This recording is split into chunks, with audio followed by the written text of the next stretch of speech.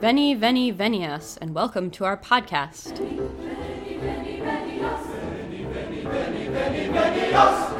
Good evening, and welcome to Ask a Medievalist. I'm Em, the Ask portion of our program, and joining me tonight, as always, is Dr. Jessie Noose. Hello! So tonight, we're starting the second part of our series on women artisans. Last time, we talked about bookmaking, which is an exciting and incredibly involved process. Yes. We talked about glaziers and women who made stained glass windows, and we talked about women patrons, and we also talked a little bit about tradespeople and guilds and the way that women's membership may or may not be reflected in the guilds. But I don't think we got too deeply into what guilds really accomplish, or, you know, there's a lot to be said about guilds, honestly. Yes. So that seems like a decent place to start. Awesome. I have to say, the only thing I know about guilds is that within the City of London, if you want to become the Right Honourable Lord High Mayor or something, you have to start out as a member of a guild. Yes. And work your way through a very complicated system. Ooh. So this is actually a really important place to start, because London, of course, was similar to most medieval cities. Modern London is not medieval, but once upon a time, London was a medieval city. Right. And many medieval cities in Europe, across Europe, even sort of, outside of Europe in some ways, in what we might consider Europe today, generally speaking, a lot of places, sort of the trade routes where they went, there were guilds or equivalents of guilds. So, looking specifically at Europe, it is worth pointing out, of course, also that certain parts of Europe, like Spain, definitely include multicultural groups as well, right? So this is not a solidly Christian society. Spain famously isn't, right? It has Christians and Jews and Muslims all there. Right, we're talking about before the Inquisition. Yes, because the Inquisition is early modern. Yeah. The Reconquista. Yes. So that's of course 1492, which is the famous date in which somebody sailed across the ocean and some stuff happened. Yeah. And that is, of course, sort of the end of the Middle Ages, right? 1500. So, and one of the reasons, of course, that date is worthwhile, even when we talk about the global Middle Ages, as we have pointed out before, is because that is sort of the start of modern globalization. There is medieval globalization, but modern colonization, Spain sort of beginning the colonization of the Americas, all of the stuff that springs from that into the modern world begins around 1500. So it is a fairly good ending date. But it is, worth pointing out, a lot of times were sort of assumptions. Of course, there are always assumptions. So guilds are only male. Or, for places like Spain, were there Muslims or Jews in guilds? Were there women who were Muslims or Jews in guilds? And that could be difficult because it is political. And that's, of course, the thing. It was always political, which is why the Lord High Mayor point is a good point to start with. That absolutely, there was a sort of assumption that, for example, Islamic women weren't making certain crafts. Again, that is not true. Just like women were making crafts, everyone is doing things. But admittance into a guild means something specific. And that tends to be political. Yeah. So, yes, being in a guild, not just in London, but, throughout Europe as a whole, sort of inclusive Europe, definitely tended to mean a sort of political stepping stone. So, there are some interesting aspects to this. One of them, textiles. So we didn't talk as much about textiles last time because it is such a ginormous subject. And this time we're really going to confine ourselves kind of to women, but we are going to talk about women in guilds and other things about textiles connected to women via textiles. Yeah. Aha. So, There are some, obviously well-known women who definitely made textiles, right? That there's no questions here about did women do things, which is a little bit different from last time. Women were glazers and did make glass. Women did make books. They illuminated them. They wrote them. Not just, they were authors, but they also were actual scribes. All of those things are true, but that has taken a little more time and work for historians to sort of demonstrate. And of course, we run into that problem, as per usual, that if something is found, it's just assumed to have been done by a man. Right? Right.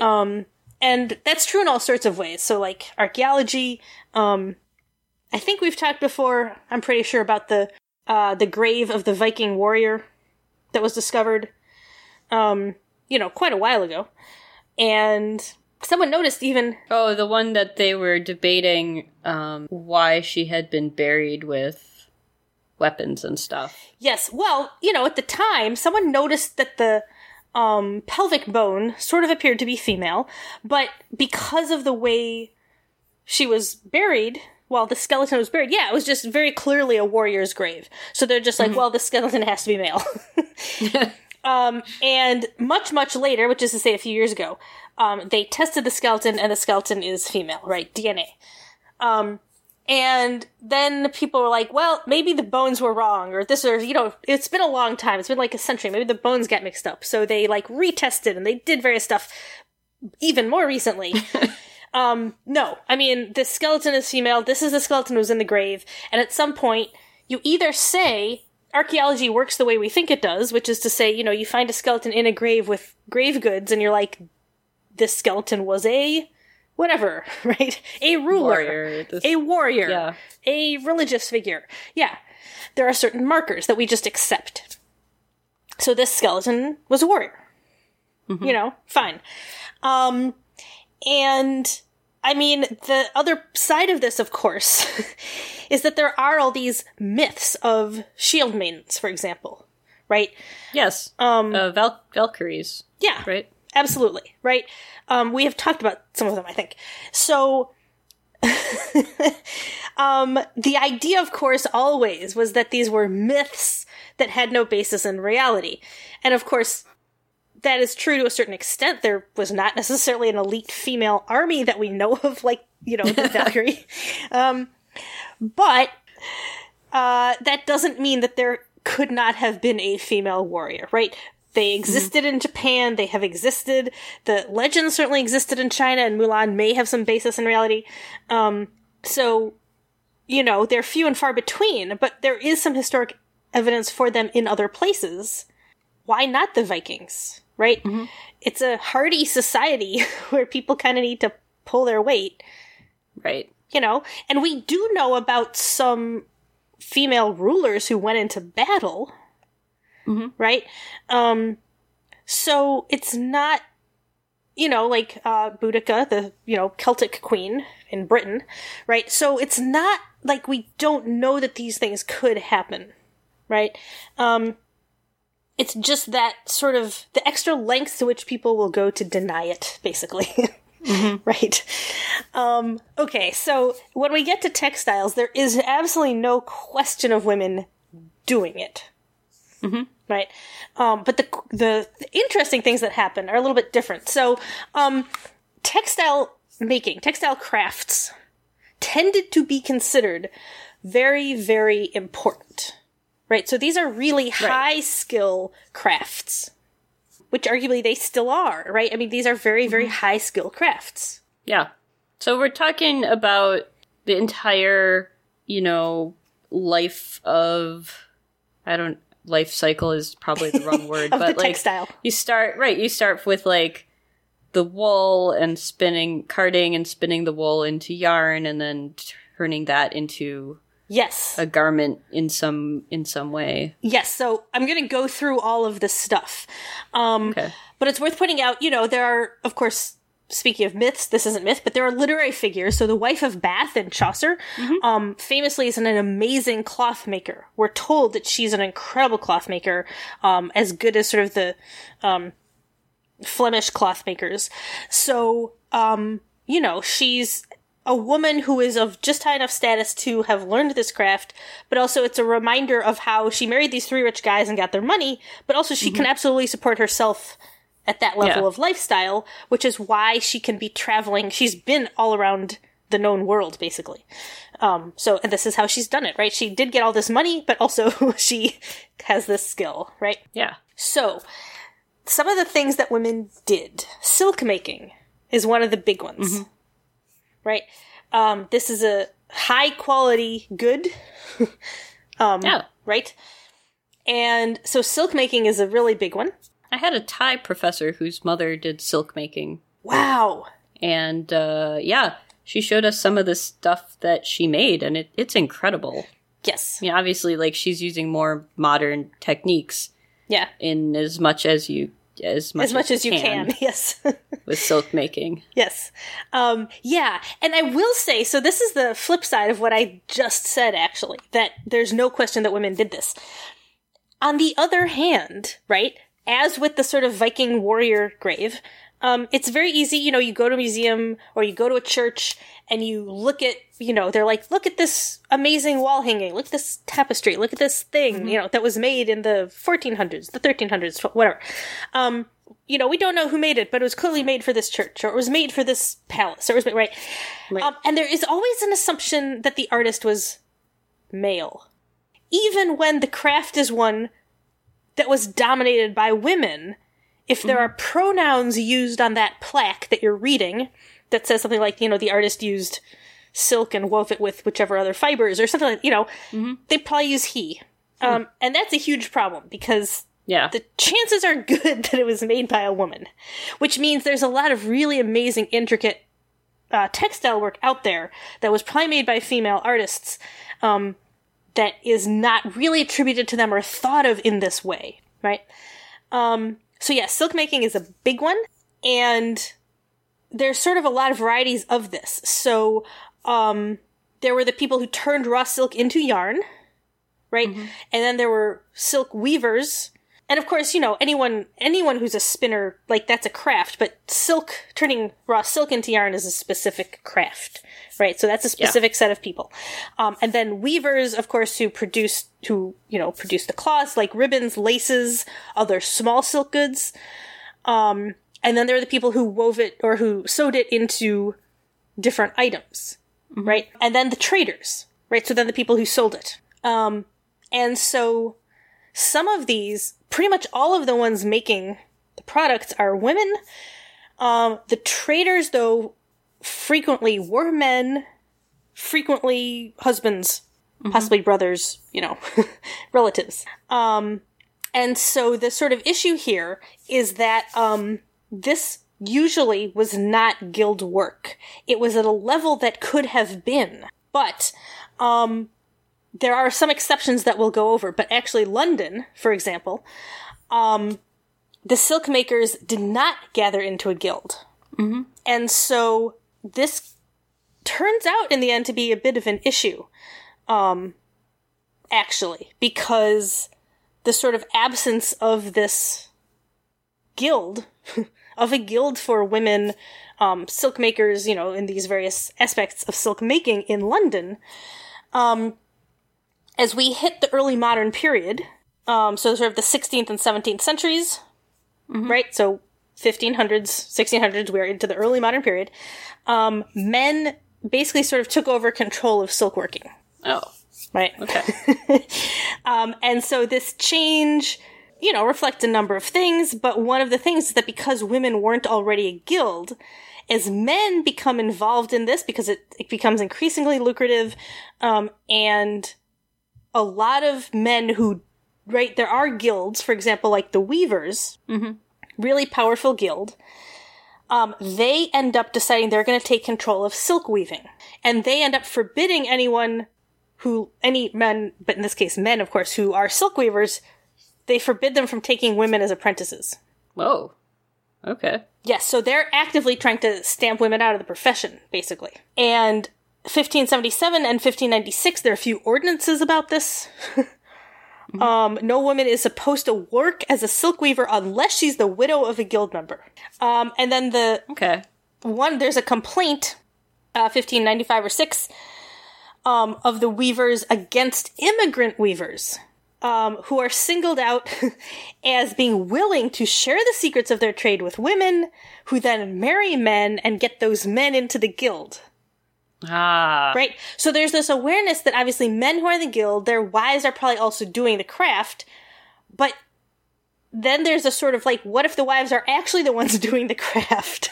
Right? The men are in the guild. Man is sort of a figurehead. Yes. In the corporation, yeah. Yeah, that it becomes a way of getting around the fact that they're actively trying to stamp women out of the guild so that they have full control over all textile weaving. And each guild over its own aspect of the production.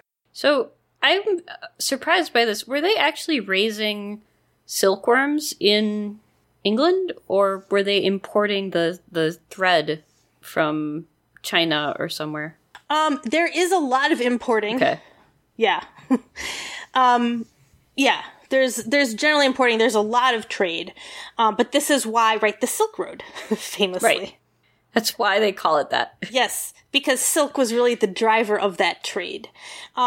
It's not that worms aren't raised other places. They are. But, for best quality, this, that, and the other, right. et cetera, et cetera, et cetera. Right. Yeah. So that becomes... Yeah, so this driver of trade back and forth. Yeah. It is also worth pointing out, so there's a sort of question also about why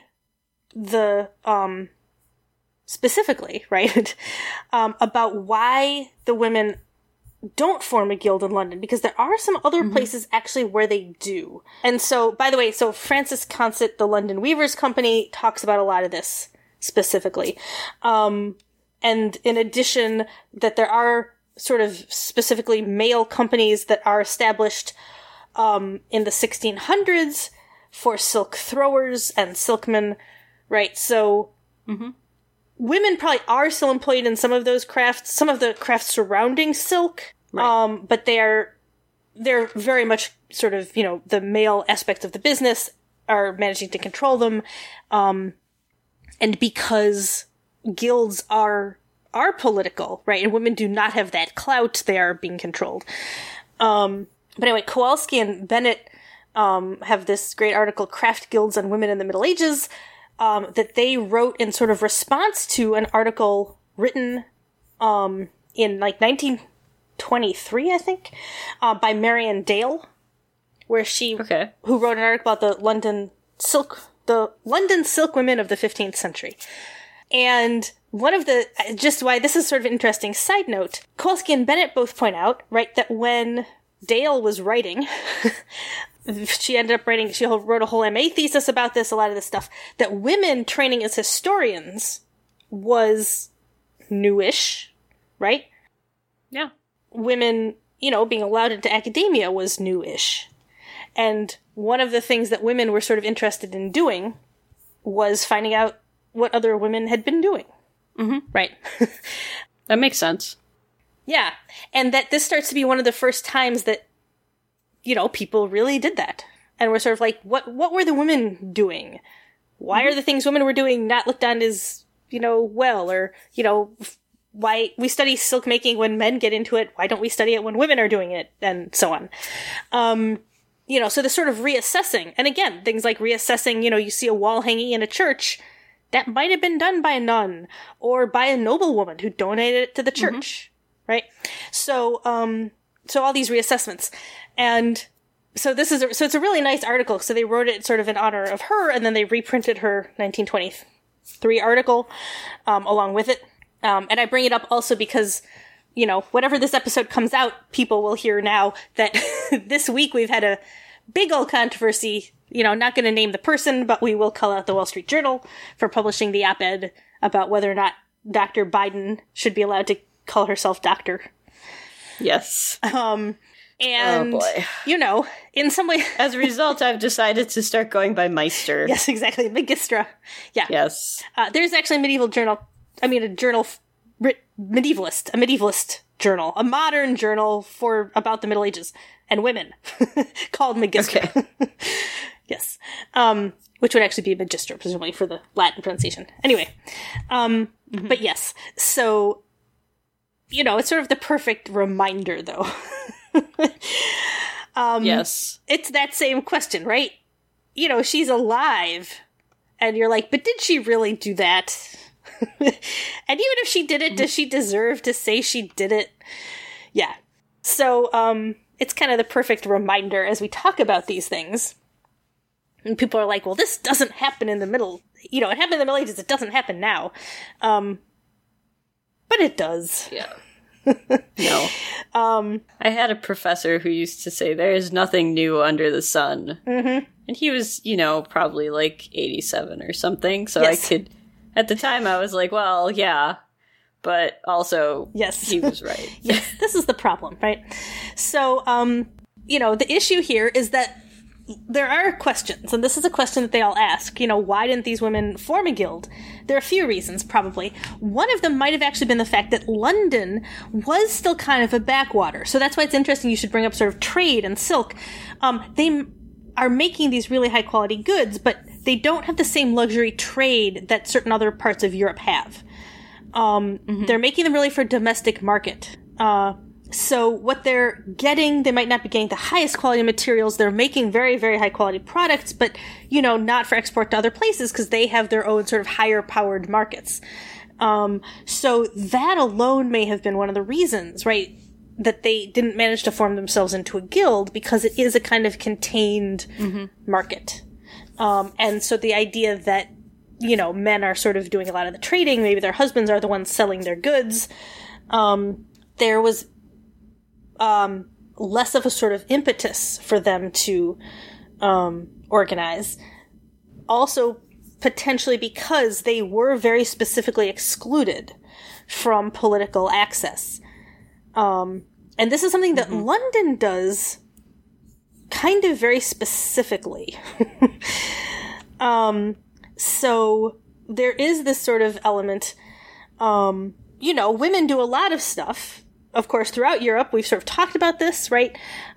They brew ale, right? They are midwives.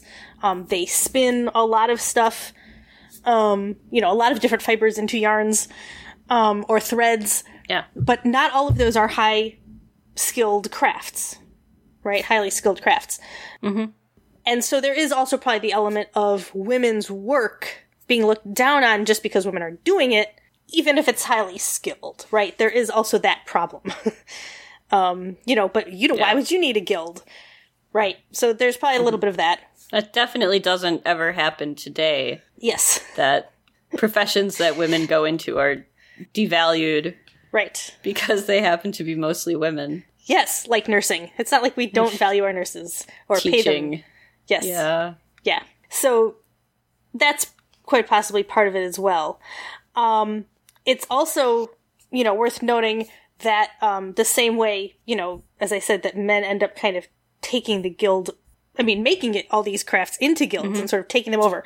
That happens in the 15 and the 1600s, really. But in 1452, there is an ordinance applying to the London shearmen, right? So shearmen. Shearing sheep. Yes. Meaning? Okay. Yeah. That was a group?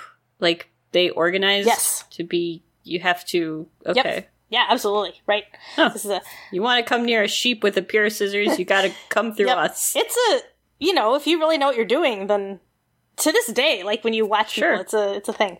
But, Yeah. so. It's impressive. They just, but. Yeah. No, absolutely. But anyway, so there is, an ordinance that's, sort of implies that female members could participate in elections. Mm-hmm. And that's a really sort of momentous moment, right? Because essentially, women generally were not at all allowed to do any of these things. Mm-hmm. And so the idea that, women could potentially participate in the elections is a really sort of noticeable exception to the fact that for the most part, London actually specifically excluded women from participation right? So this is an ordinance that implies at least that they could participate in elections. Also, women did sometimes work as technical supervisors in guilds. There's an isolated incident of the dyers. So these are dyeing the wool after it's been sheared, right? Okay. Or dyeing cloth. I mean, you dye various things, but so dyers. In this case, the leather dyers specifically. In 1372, appointed 3 men and their wives as overseers. But what it appears, it's not that the women were specifically elected, it's that the men were elected, but clearly specifically men with wives who also were in the trade and worthy of being elected, so that they would come as pairs, right? Okay. So that this was kind of a joint appointment. So you could say that maybe they were elected as couples, but also maybe it's still kind of the men technically who are being elected. Right. And it's a sort of reminder of the extent to which households frequently were sort of the locus of production. Right? We don't have factories in the Middle Ages. That's why we're artisans. So there is an extent to which the household can very much be a sort of locus of production, and everyone sort of does it, right? You train up your kids, so this is... That's why you have kids, yes, right? Exactly. So that you have an extra... It's like this, if you work on a farm, you have kids so that somebody will, go bring in the sheep, and if you live in the city, you need somebody to, help make needles or... Yep. Exactly. Yeah. Exactly. So it's not clear that it's sort of a recognition that women have rights as leather dyers, or separate rights or their own rights as leather dyers. So there's a little bit of an iffy thing there. Generally speaking, in fact, it was a little bit more typical for, this is why the exemption there for the shearmen, that London really tended to specify that, first of all, women could not be mistresses in guilds. That's the highest, right? Master, mistress, right? That's the highest. Under that is journeyman or woman, apprentice, right? That the highest privileges could belong to widows who took over from their husbands, but they still couldn't hold office in the guild. And even if you could hold office in the guild, for which there were rare exceptions, that was not an entrance into civic life. So you couldn't do, what is it? You become a sheriff of London, and yep, eventually you work your way up, yeah. So you could not have a woman. Yes, and that was, of course, the point. That was the point of all those things, right? Which is why... We don't want a woman to be mayor. So if you... Basically. Yeah, absolutely. Right. So if you had an exemption, it had to be really specific as to what the women were going to be allowed to do, because they definitely weren't going to be allowed to ever get, obviously, to mayor, but certainly to, whatever else. Okay. Yeah, so shearmen and cloth workers, shearmen aren't necessarily just shearing the sheep, right? They're, caring for the wool and doing all these other things. I mean, that's, and then of course you have fullers, so you have all of these, and this is the thing, right? You have all of these steps, and each of them is specialized, and each of them gets a guild, basically. Mm-hmm. Right? And it's just that women, have trouble with that. So, it is worth pointing out, though, right, that silk working, it is this really high skill craft. It makes a lot of money. Women could get lucrative contracts for doing this. It's not a sideline. It's not something women did just sort of around caring for their kids. Girls did serve long apprenticeships to learn the crafts, right? Wives could continue to work in this craft even if their husbands were in a different guild. Mm-hmm. And they could train girls, right? So it really is a skilled craft. And worked a lot of the ways that guilds did work, but without that sort of official aspect. That being said, there were a few occasions, I think about 6 occasions between 1368 and 1504, which of course is right at the end when they're going to start losing their privileges to men who are going to join and kind of take it away. Right? Yeah. But there are a few occasions in which the London silk workers, right, predominantly women, sought protection of their craft and trade through petitions presented either to the mayor or to Parliament, and mostly those requests were granted. So guilds, of course, the whole point is you protect your trade, you protect yourself, tariffs, imports, whatever. So the occasional moments when they needed to do that, even though it was mostly domestic trade at this point, the times when they did need to do that, they did band together and they sort of got those things done, but they did not end up as a guild. Mm-hmm. All right, so moving on to larger Europe, this does change a little bit when we move out of London, which is important. Female-dominated guilds. So women, that we ended here last time, right? That women are members of guilds, but usually tiny percentages. Yeah. But there are... Yeah, I think we talked about up to 25% in some cases. Yes. Yeah. But that's still, not that much. No. Overall. Right. And remember, they're still not usually allowed to hold office or to become, various overseers, things like this, right? So, they get to ply their craft, possibly take over from their husband when he dies, or their brother or whoever, father, but, not necessarily any more than that.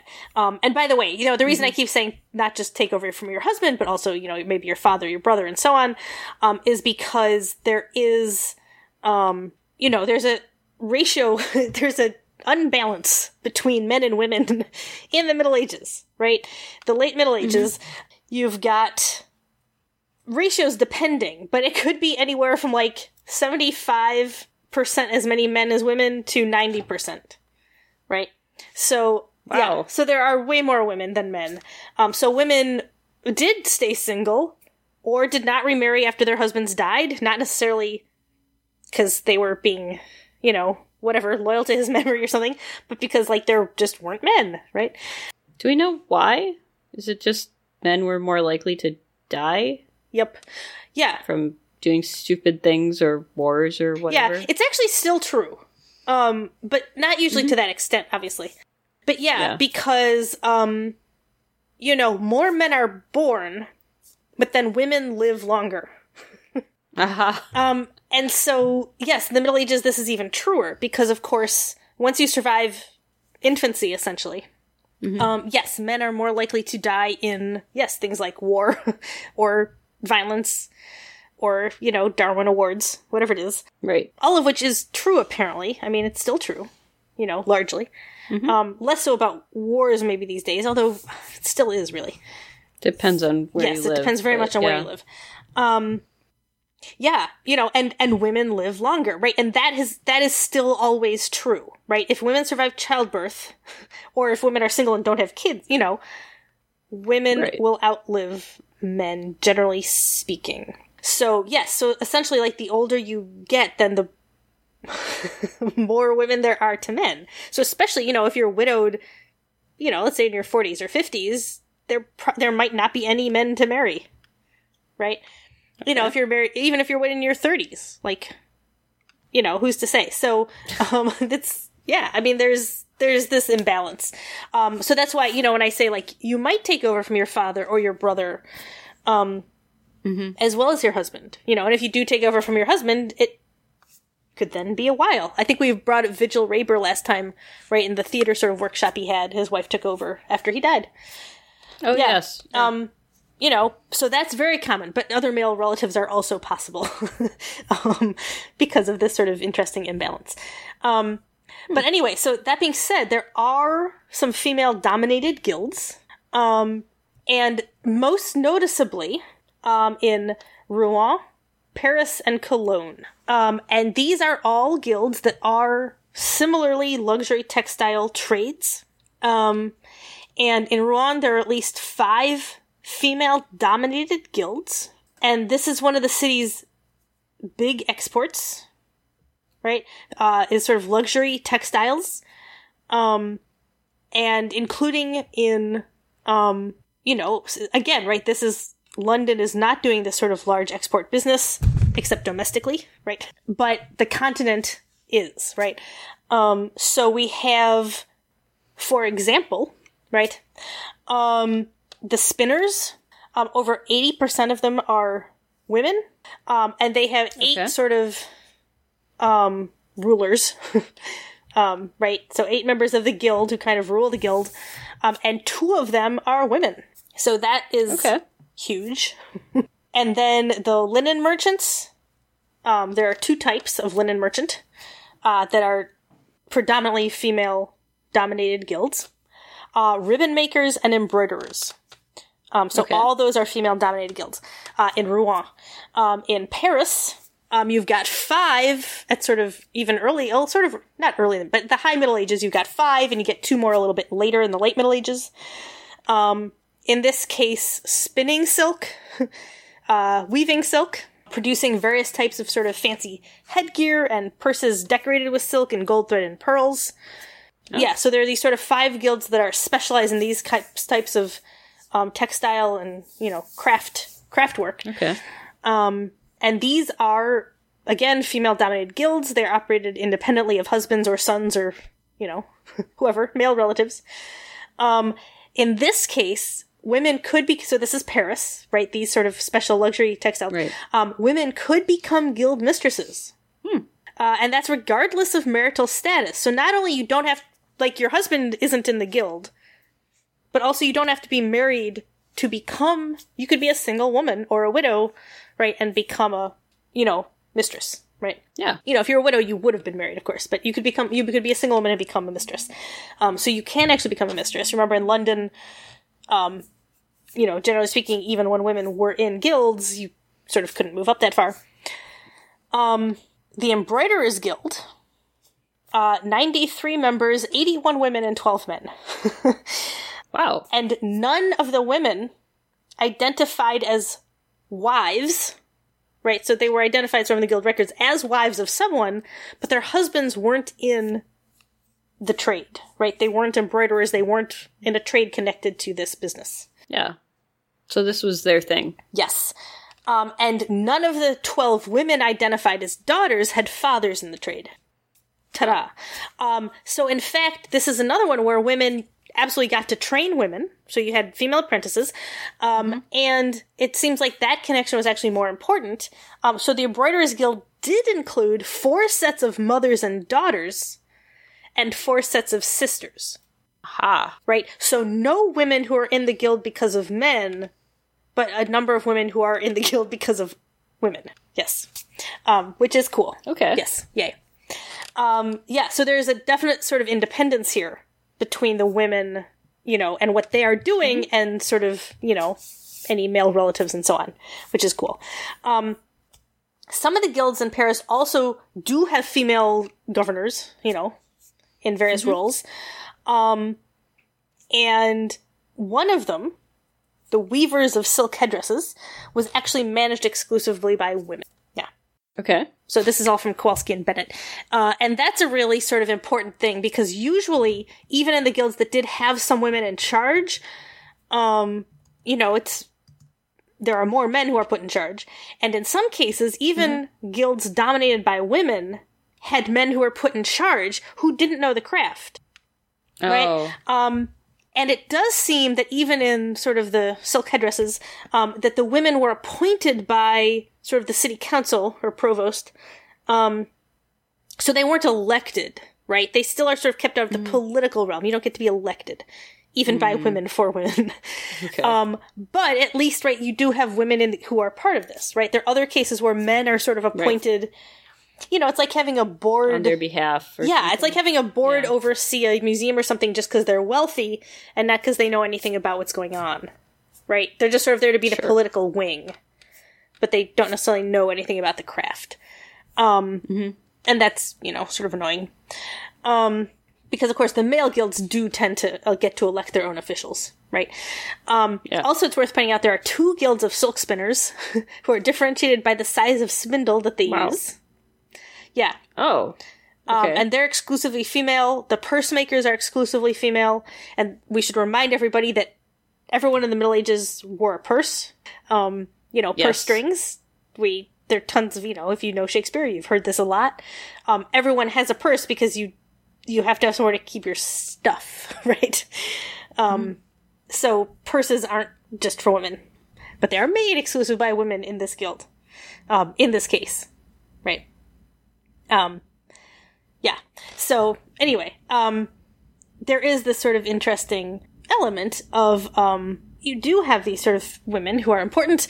The small spindle silk spinners. Is it small spindle silk spinners? Did have two women also who were sort of in charge, but also then again men who were put in charge as well. Anyway, okay. So that's the sort of, important. So that was Paris, by the way. And a little bit later, by the last decade of the 13th century, we get two more guilds. So there are 5, and then there are 2 more, so there end up being 7 guilds that are predominantly women. And the 2 later ones are the embroiderers and the makers of fancy embroidered purses. Yeah. Okay. There are mixed guilds. So the guilds that are not predominantly women, but do have enough women in them to be considered mixed, right? So this isn't just like the 4, 12, 20%. This is truly sort of mixed guilds. The linen merchants, which of course makes sense, right? Because, they're making the linen. Yes, exactly. But also the bathhouse keepers, the makers of pins, rosaries, and various types of silk adornments. Okay. So these are also all very mixed. A lot of women. And then Cologne, by the way, late medieval Cologne. This was our 3rd sort of big city with a lot of women partaking. I think last time we mentioned sort of some female bookmakers in Cologne, or illuminators. They, of course, didn't have a guild. We're going to talk a little bit about that in a sec, but, or they didn't yet, certainly. But there are 3 women's guilds, silk makers, linen yarn finishers, and gold thread spinners. Okay. Yes. Leading to things like Rumpelstiltskin, presumably. Yes. Yay. But anyway, so women in these guilds could run their own businesses, train their own apprentices. Yeah. And they, worked at a skilled, prestigious, lucrative craft. In Cologne, a lot of them, their husbands did sell their stuff for them. But they did have power. They had guild power. They had apprentices, journeywomen. Some of them became mistresses, So it is important. And it's also important to note that women managed to stay in those positions a lot longer. Whereas, remember, London, where men eventually do form guilds and shove the women out of these crafts, on the continent, women are less shovable because they have these guilds. Right. Yeah. So, moving on a little bit from that, worth pointing out that there are a lot of high-skilled crafts that don't have guilds, even when there are a lot of men in them, like bookmaking, right? Because that, for a long time, we should actually say manuscripts. Because we're not talking about printing, where, of course, there are printers' guilds. We're talking about making manuscripts. And that tended to happen in monasteries and convents, right? So you don't have a guild because you're already you're in an order, right? Guilds are civic orders. And nuns and monks are in religious orders. Like, that's... Right. So it's a highly skilled craft that isn't part of a guild. And it's worth pointing out that embroiderers do get a guild. Certainly later in the Middle Ages, especially. But embroidery and certain types of weaving and tapestries, right, it's the sort of thing that a lot of women absolutely did. And even when embroiderers didn't have a guild, that was absolutely a craft that women learned, especially aristocratic women learned, right? So that's a very high-quality craft. And in Ireland, it's worth pointing out, there's a set of laws, basically, that are discussed, that reference, they're specifically referencing the value of a needle. Someone has pledged a needle. Oh. Basically. Okay. Yes. And the needle, right, is considered very high value. And so there's this collection of Irish law texts that are from like the 7th or the 8th century, 7th and 8th centuries. And one of the comments says, for the woman who embroiders earns more profit even than queens. Wow. Right. Okay. Yeah, so the needle is seen as a pledge, that's sort of worth a lot of money, basically. Right, this embroidery needle. And of course, there's an interesting point because it's a very highly skilled craft that could make you a lot of money, but also absolutely queens and other aristocratic women did do this. And there were some interesting things that it was kind of similar to manuscript production in this way. There were specific circles of women who did this. In Ireland, they were not necessarily in guilds, but it was a very highly skilled craft done by women who were very important. And Irish women were allowed to bequeath things, such as to churches, or gift things, such as with churches, that they made with their own hands. Okay. Also, they could enter into contracts with craftsmen. You didn't need a husband, or you didn't have to have a man do that for you. You could enter, as a woman could enter... contract directly. Yeah, with craftsmen. And possibly they could also enter contracts directly as craftswomen themselves, right? Okay. So you could make something for a church, for example. Mm-hmm. Which is why I sort of said a long time ago, the fact that, it's one of these things. You go into somewhere and you see, these beautiful silk things that were made for the church, right? Altar coverings and, all these beautiful textiles. Yeah. And the likelihood that a lot of them were made by women, right? But this isn't something that quite comes up somehow. Right. Right? But probably a lot of them absolutely were. And there's a really sort of interesting example. There's a stole, right? So this is a priest's stole in Spain that was sold out of older embroidered pieces by someone named Maria, who hopes to be remembered in the prayers of the community. She was probably an abbess in the second half of the 10th century. Okay. And she has sewed together a stole out of several older pieces of embroidery that seem to have been made in a Byzantine workshop in Rome before the second half of the 9th century. Wow. Okay. Yeah. So about 100 years before her. Byzantine, Rome. Byzantine workshop in Rome. These things travel to Spain, right? Trade networks. Mm-hmm. And eventually get made into a stole by an abbess there, right? Okay. And it's a wonderful sort of reminder of trade, first of all, of course.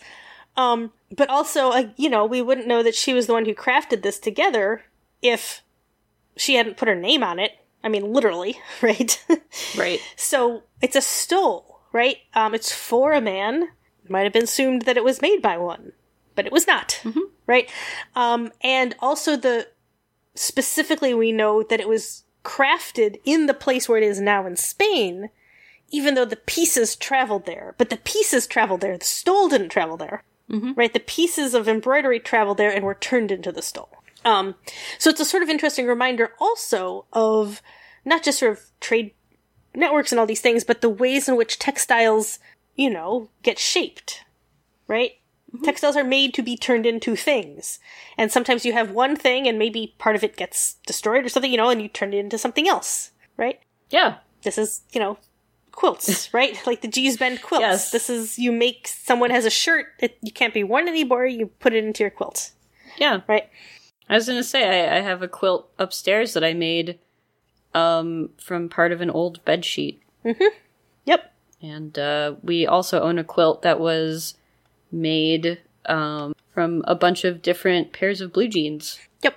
I did that one I didn't make, but it's a very nice quilt. Yeah. No, absolutely, right? Yeah, so there's this sort of interesting reminder of the way these things get shaped. And there's also, so this is a great one. I figure we should have a quick reminder before we get to the end, right? Women are still identified with textiles, but that's of course tricky, right? And it's one of these things, there's an article I teach in class, Stedman, about archaeology, and how archaeologists, right, to what extent can you recognize a gendered space? Right? For example, a grave is not automatically gendered, but you try and guess by what's in it. Right? So we come back to the Viking grave of, turns out to be a woman, even though a warrior though, right? A warrior woman.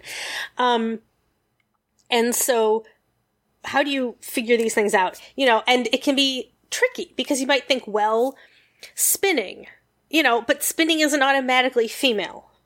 Sometimes it is, sometimes it isn't, but it's not necessarily a female identified craft. And you might think, well, if it's in a domestic space, but again, that's really tricky because sometimes you don't recognize a domestic space. Sometimes women were expected to work in public spaces. Gendered ideas work differently everywhere. So it's worth remembering, right, that textiles, we associate women with textiles, and yet, how often have you, listeners or whoever, wandered in somewhere, seen a textile, and been like, well, it's hanging on the wall, so it was probably made by man, right? Yeah. And it's very, very common to assume, even though, some of the most famous literary textiles, Penelope weaving all the way through the Odyssey, right? Mm-hmm. Her tapestry. She's the one making it. Bio tapestry, too. Yes. Absolutely, which of course is embroidered. Yeah. But yeah, absolutely. Which, I remember being in an airport and seeing a piece of art that someone had done where they, it was actually, a pretty cool piece of art where they had cut up basically old soda cans and stuff and made it into a quilt. But I was kind of angry that it was, this publicly displayed piece of art that was obviously riffing on quilting, but it had been made by a guy. And yes. I had this moment of being because it's a male artist doing a thing, he gets all the recognition, but also, super, the super cool quilters like Bisa Butler, I wouldn't expect to see her stuff displayed in an airport. That. Well, you never know, because they're projecting her stuff onto the Art Institute or something. Yeah. Right now. Yeah. Her and Monet. Through, the end of January or something. So you never know, which is super awesome. But I do actually possibly want to speak to that because, yes, I teach about quilting. And, various things, as a craft and, yes, all the ways we think about it. Yes. But I don't know who you're thinking of specifically necessarily as an artist. But I don't even remember what airport it was. I have to say, it was probably somewhere in Colorado, so. Yeah. But there is an artist who does do this sort of thing. Who is really an interesting African artist, Ghanaian. And here's a quick, so this is Lagama, an article by Lagama, The Essential Art of African Textiles, I think is what it's called, the article. And this is, Ella Natsui, who's Ghanaian, and who says, the scope of meaning associated with cloth is so wide, I've not heard it more aptly and succinctly put than by Sonia Clark, that cloth is to the African what monuments are to Westerners. It's a brilliant quote. Indeed, their capacity and application to commemorate events, issues, persons, and objectives outside of themselves are so immense and fluid, it even rubs off on other practices. Interesting. Yeah, and so he discusses, the men who wove kente cloth in Ghana, right, and using textile as a sort of leitmotif in his sculptural work, right? So, yes. And so, there is this sort of, he's done some metallic work. You might, I don't know if he did the one that you saw. I hope not. But he does do things like that. But in that case, right, it's a reminder of, the ways in which textile weaving is, right, in certain parts of Africa, very much identified with men. Right? Yes. So that's that sort of, it's... And African textiles themselves are, really interesting and complicated. Yes. And well, can we re-mention Yinka Shonibara, who we've mentioned before? Yes. Yes. That's all I had to say. Re-mention him. Okay. And textiles. Okay. Yes. Yeah. Because, there's all the, we think of, in the West, kente cloth as being sort of African, but it's, very specific to... certain parts, yes. Right? And there's specific patterns in many types of cloth that mean specific things. Yeah. Like Scottish kilts or whatever. Scottish tartans. Yes. Yeah. Absolutely. I ordered a dress from a woman who makes really awesome stuff in Nigeria from, basically Dutch wax. Yes, which is Shonibara's point, right? That Dutch wax fabrics are, of course...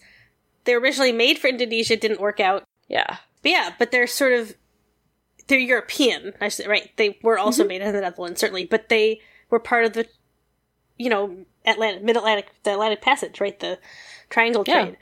So cotton went from the Americas to Europe, where they made the cloth. They Indonesia didn't want it, so they started trading it with Africa. Africa loved it. Unfortunately, right, the African complicity in the slave trade comes up. So trading it to people, to Africans, for enslaved people, who then were taken to the New World, where they picked cotton. Yes. Right. And we get the, yeah. Yeah, although today... Today, different, yes. Right, besides that, there's... it's still considered...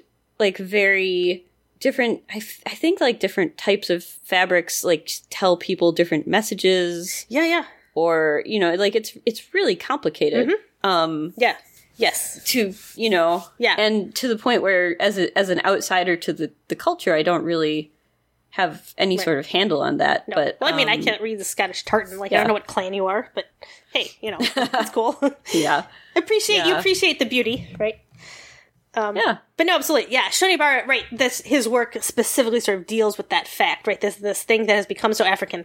I actually read, like, yesterday, in Minnesota, there's a company that's used to be Swedish. I mean, it's been American ever since the founders founded it in Minnesota. Right. But it's been around for like 100 years or more. And, basically, they make lots of things, like lutefisk and stuff. And... Oh, God. Yes. And the cod that lutefisk comes from. So like pre-lutefisk, like just the dried cod. And it turns out this is a staple of cooking in certain parts of Africa because of colonialism, of course. But not just colonialism. Partly colonialism, but also, more importantly, it's all tied to colonialism. But the point is that it's not just tied to Norway doing terrible things so much. It's tied to, after wars, so like World War I and II, of course, there was tons of destruction in Africa, Belgium, all these things. And Norway, at one point, donated just like tons and tons and tons of these pre-lutefisk dried cod, because they last for years, basically. Sure. And then you can do anything. Whatever you do, you pop them in water, they pop back to, like, immediate freshness, and you do whatever you want. Cod has a lot of protein in it. I know that. Yeah. So it's become this, like, staple, basically. You put them in stews, all this stuff, right, of certain areas. And, so there was this article about the fact that this company, their lutefisk buying population is going down. But because of the African immigrants in Minnesota, the I don't know, dried cod demographic has like exploded, basically. Oh. Okay. Yeah. And so they actually have started to advertise at sort of different festivals in, Minnesota, Minneapolis, like Nigerian festivals, because it's such a huge staple and so important, and, they make it right there, and they have this huge demographic for it. Okay.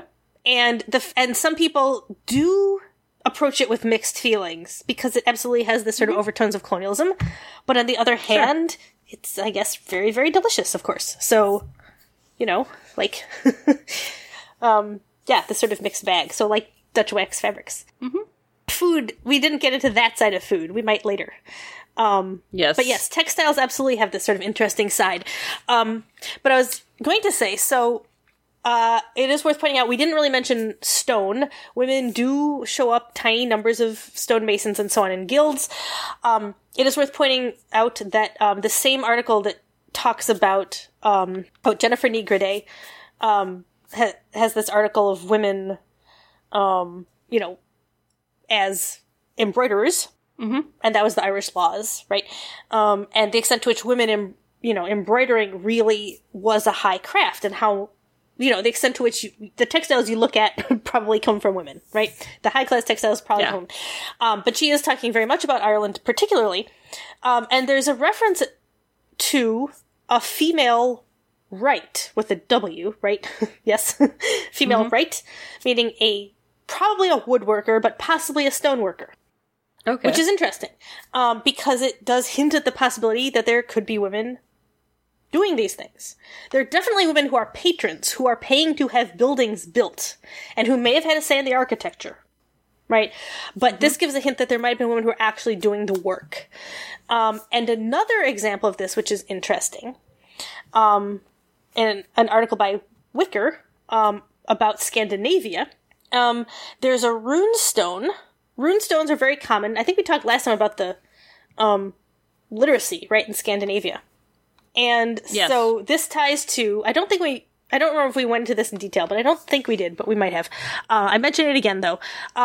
Rune stones, were, because of the sort of literacy, they're all over the place. And there's a rune stone that from between 800 and 1050, which reads, Gunvor, Thudrik's daughter, made a bridge in memory of Astrid, her daughter.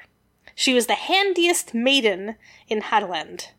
Okay. Right. So there are a few things here, right? The runestone is probably, it's a little bit legal because it's a way of referencing, right, this woman, presumably sort of this means like male relatives are dead, her daughter's also died, this is all hers. But also she made this bridge. Right, this is a thing you did in Scandinavia. You built chapels, sure, but also you built bridges. Literal bridges. Okay. You built literal bridges. And so she had this bridge built in memory of her daughter. But of course, the specific thing here also, right, the handiest maiden. And so we have, the article talks about the actual word, hernurst, superlative, feminine noun, singular, nominative. Superlative, feminine, nominative, singular, adjective. It's an adjective, obviously, right? Which is it's a sort of uncommon adjective, hanar, which is the, non-superlative, which means most handy or most skillful, but maybe sort of most nimble-fingered, right? So very, okay. Which does imply textiles like weaving or embroidery. Right. Although the person who writing this article, Wicker, sort of suggests that it's actually possible that the daughter did do something more like carving. That's not impossible, right? It's possible her daughter was just such an amazing craftswoman at textiles that this is commemorated in the bridge. And it was common to build bridges, as commemoration. But it's also possible her daughter did something that was more connected to bridge work, like carving, and that would be an extra reason to not only build a bridge, but to mention in this runestone that her daughter was handy, right? So there's a little bit of openness about the extent to which women, they certainly did participate in other things. There are these sort of small percentages that we know of, but there's just not a lot of proof otherwise about what they were doing. So here, some possible little mentions of some other things that are interesting. All right, final thoughts. We were asked about plant fibers. Yes. I'm not sure that we have the time to talk about them really right now, but we could mention briefly here at the end that, of course, fibers come from animals frequently, right? Wool, this is what we've talked about. Fur, hair, all of these things get woven into fibers. Yeah. Yes, silk is definitely. Plant fibers, obviously today we use cotton, but that was not a thing. So you tend to get flax and hemp. These are the big ones. Okay. And it's worth pointing out, so one of the sort of really, really old sites from Turkey that I think we've mentioned before, but I'm not sure, Çatalhöyük, so one of these really old sites, recently, but by recently I mean, some years ago now, like 7 years ago now or something. Anyway, they found a 9,000-year-old piece of fabric, hemp. Ow. Yeah, hemp woven fabric. Okay. It was in the ground of a burned house. It had been wrapped around a skeleton of a child, a baby. Okay. And Ian Hodder from Stanford, archaeologist, found it, wrote the thing about it. His team found it, I suppose. So it's this very, very thin piece of linen, right? Linen tends to mean plant fibers, but does not have to mean flax. So hemp. Okay. And probably came from Eastern Mediterranean, sort of central Turkey area, right? So definitely traveled to the part of Turkey where it was found. It was already known that sort of obsidians and seashells and things had been exchanged in long distance trade, but apparently this fabric was also part of this trade. You know, fabric doesn't necessarily last as long as shells or obsidian, right? Oh, this one did, though. Yeah.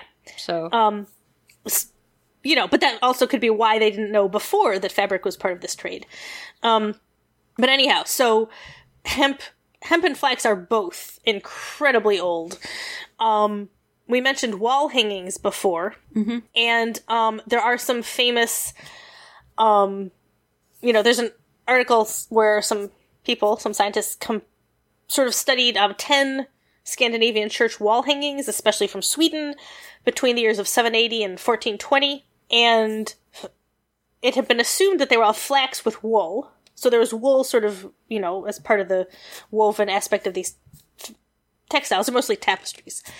But it was discovered that, in fact, 1 was hemp only with wool, and 3 were hemp and flax with wool.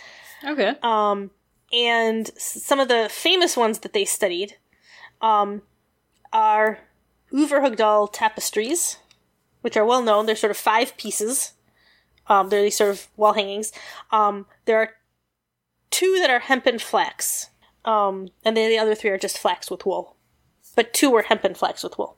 So, yeah, there's some fun new testing methods, basically, to be able to figure this out.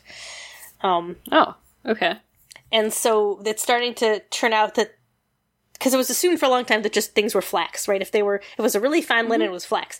And now, you know, hemp, it was known that hemp could be used this way, but, Sure. And of course now it's turning out that that's, yeah, it's everywhere. It is everywhere. Maybe not as common, but certainly common, used in fine textiles, absolutely. We'd be remiss if we didn't mention Twelfth Night, Sir Toby Belch to Sir Andrew, Sir Andrew Aguecheek, making fun of his hair. You know, he says, Sir Andrew says, you know, had I but followed the arts, and Toby says, then hadst thou an excellent head of hair. Sir Andrew, why would that have mended my hair? Sir Toby, past question, for thou seest it will not curl by nature. Sir Andrew, but it becomes me well enough, does not? Sir Toby, excellent, it hangs like flax on a distaff, and I hope to see a hussif take thee between her legs and spin it off. Alright, so it is a dirty joke, but also a reminder of how the extent to which flax was absolutely sort of synonymous with linen, just the way cotton is now. But also things like flaxen, right? Flaxen-haired, you know, it is absolutely, it was a synonymous, famous, you know, fiber. Yeah. For thousands and thousands and thousands of years. Yeah. But hemp, you know, as well was used a lot. There are some others. Nettles and thistles were used, certainly, as well. You know. But these are sort of the 2 staples. And of course, it's worth pointing out, hemp is a really good staple, which is one of the reasons why it is sort of illegal in the U.S. Hemp advocates have been telling us for it's true. Years and years. It is actually true, yeah. Mm-hmm. But, you know, cotton's got to protect its whatever interests, I guess. But anyhow. Yeah. So that is our plant fibers that we were asked about. Cool. And I feel like that is a good place to stop. Yeah, I think this is about where we have to leave off for the evening. And who knows what we'll talk about next week. Yep. So haven't got that far. Stay tuned. Yes. Thank you for joining us. If you enjoyed our program, you can always rate us on iTunes or just tell a friend about us. We'd love to have, you know, more listeners, I guess, who like us. I don't know. We have a Facebook page, which is Ask a Medievalist, and you can go there to get announcements about what we're up to and notes on new episodes. We have a website, which is askamedievalist.com, and we also, through the website, have a form that you can fill out to ask us questions, and we do eventually get back to people. We promise. Yes. And I think that's it. Yeah, so thank you for joining us, and I hope you all have a good night. I hope by the time this comes out, you know, things are looking a little bit... Everyone is vaccinated. Yes, more vaccinated then less plague-like. Yes. But if not, just keep washing your hands and keep it medieval. Ask a Medievalist is a production of This Can't Be That Hard Studios and is not endorsed, acknowledged, or condoned by Virginia Commonwealth University or any of its constituent departments. Our theme music is Veni Veni Venias from Carmina Burana by Carl Orff, performed by the MIT Concert Choir and licensed under a Creative Commons Attributional Non-Commercial License version 3.0. If you enjoyed our podcast, please rate us and leave a review on Apple Podcasts or wherever you get your podcasts. Also, why not tell a friend? For more on today's topic, including sources, annotations, and corrections, visit our website at www.askamedievalist.com. And if you have questions, feel free to drop us an email at questions@askamedievalist.com.